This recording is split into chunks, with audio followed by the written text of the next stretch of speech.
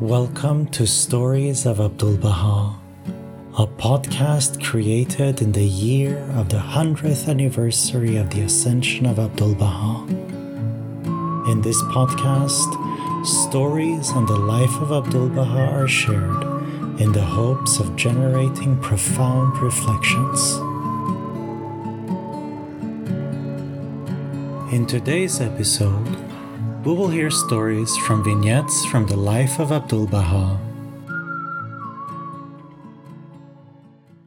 Chapter 1: His Pure Heart.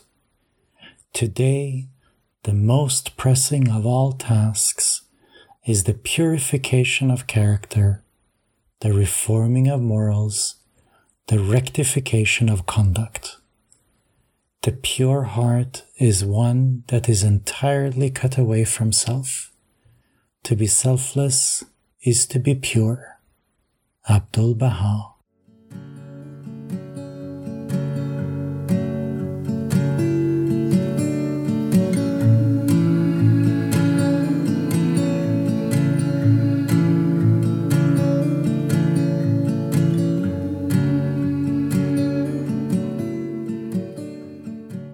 Humility.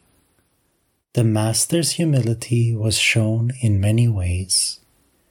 He desired no name or title except that of Abdu'l-Baha, the servant of God.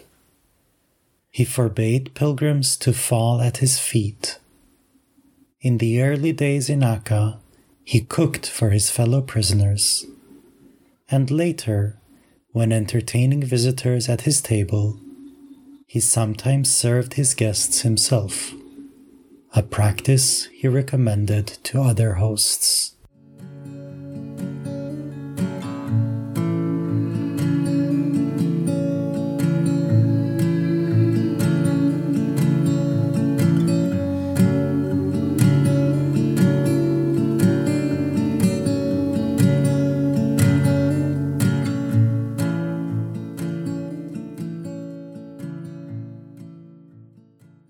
When Baha'u'llah lived at Bahji and Abdu'l-Baha at Akka, the Master would visit his father once a week.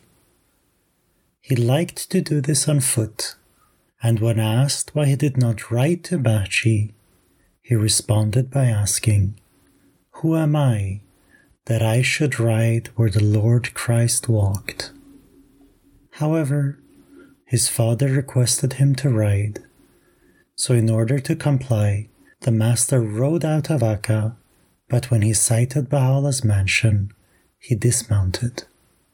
Baha'u'llah used to watch out for his approach from his second-floor window, and as soon as he saw him coming, he would joyously tell his family to go out to meet him.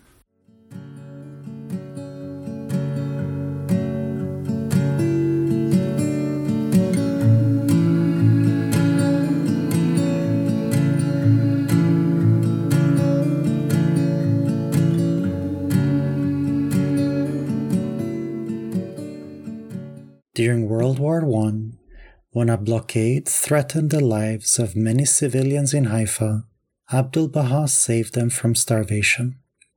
He personally organized extensive agriculture operations near Tiberias, thus securing a great supply of wheat. Food was stored in underground pits and elsewhere. This he distributed to the inhabitants, regardless of religion or nationality. The food was systematically rationed. Having started his preparations as early as 1912, he averted tragedy in the dark days of 1917 and 1918. At war's end, the British were quick to recognize his painstaking accomplishments. He was to be knighted on 27 April 1920 at the residence of the British governor in Haifa, at a ceremony held especially for him. British and religious dignitaries came to honor him on this auspicious occasion.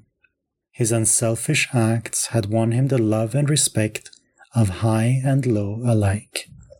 Abdu'l-Baha consented to accept the knighthood, but he was not impressed with worldly honor or ceremony. Even a formality must be simplified. An elegant car was sent to bring him to the governor's residence, but the chauffeur did not find the master at his home. People scurried in every direction to find him. Suddenly, he appeared, alone, walking his kingly walk with that simplicity of greatness which always enfolded him. Esfandiar, his long-time faithful servant, stood near at hand.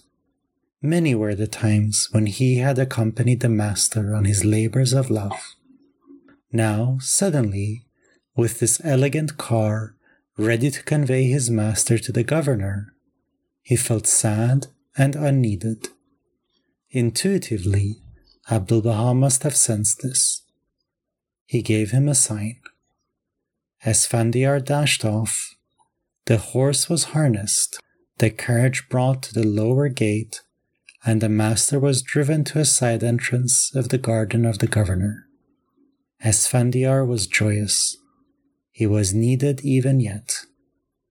Quietly, without pomp, Abbas Effendi arrived at the right time, at the right place, and did honor to those who would honor him when he was made Sir Abdu'l-Baha Abbas, KBE, a title which he almost never used.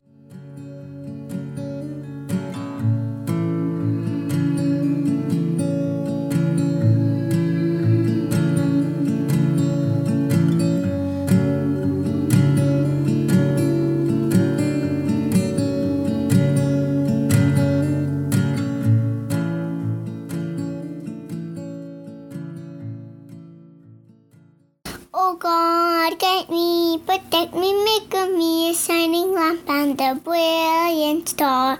Thou art the mighty and the powerful.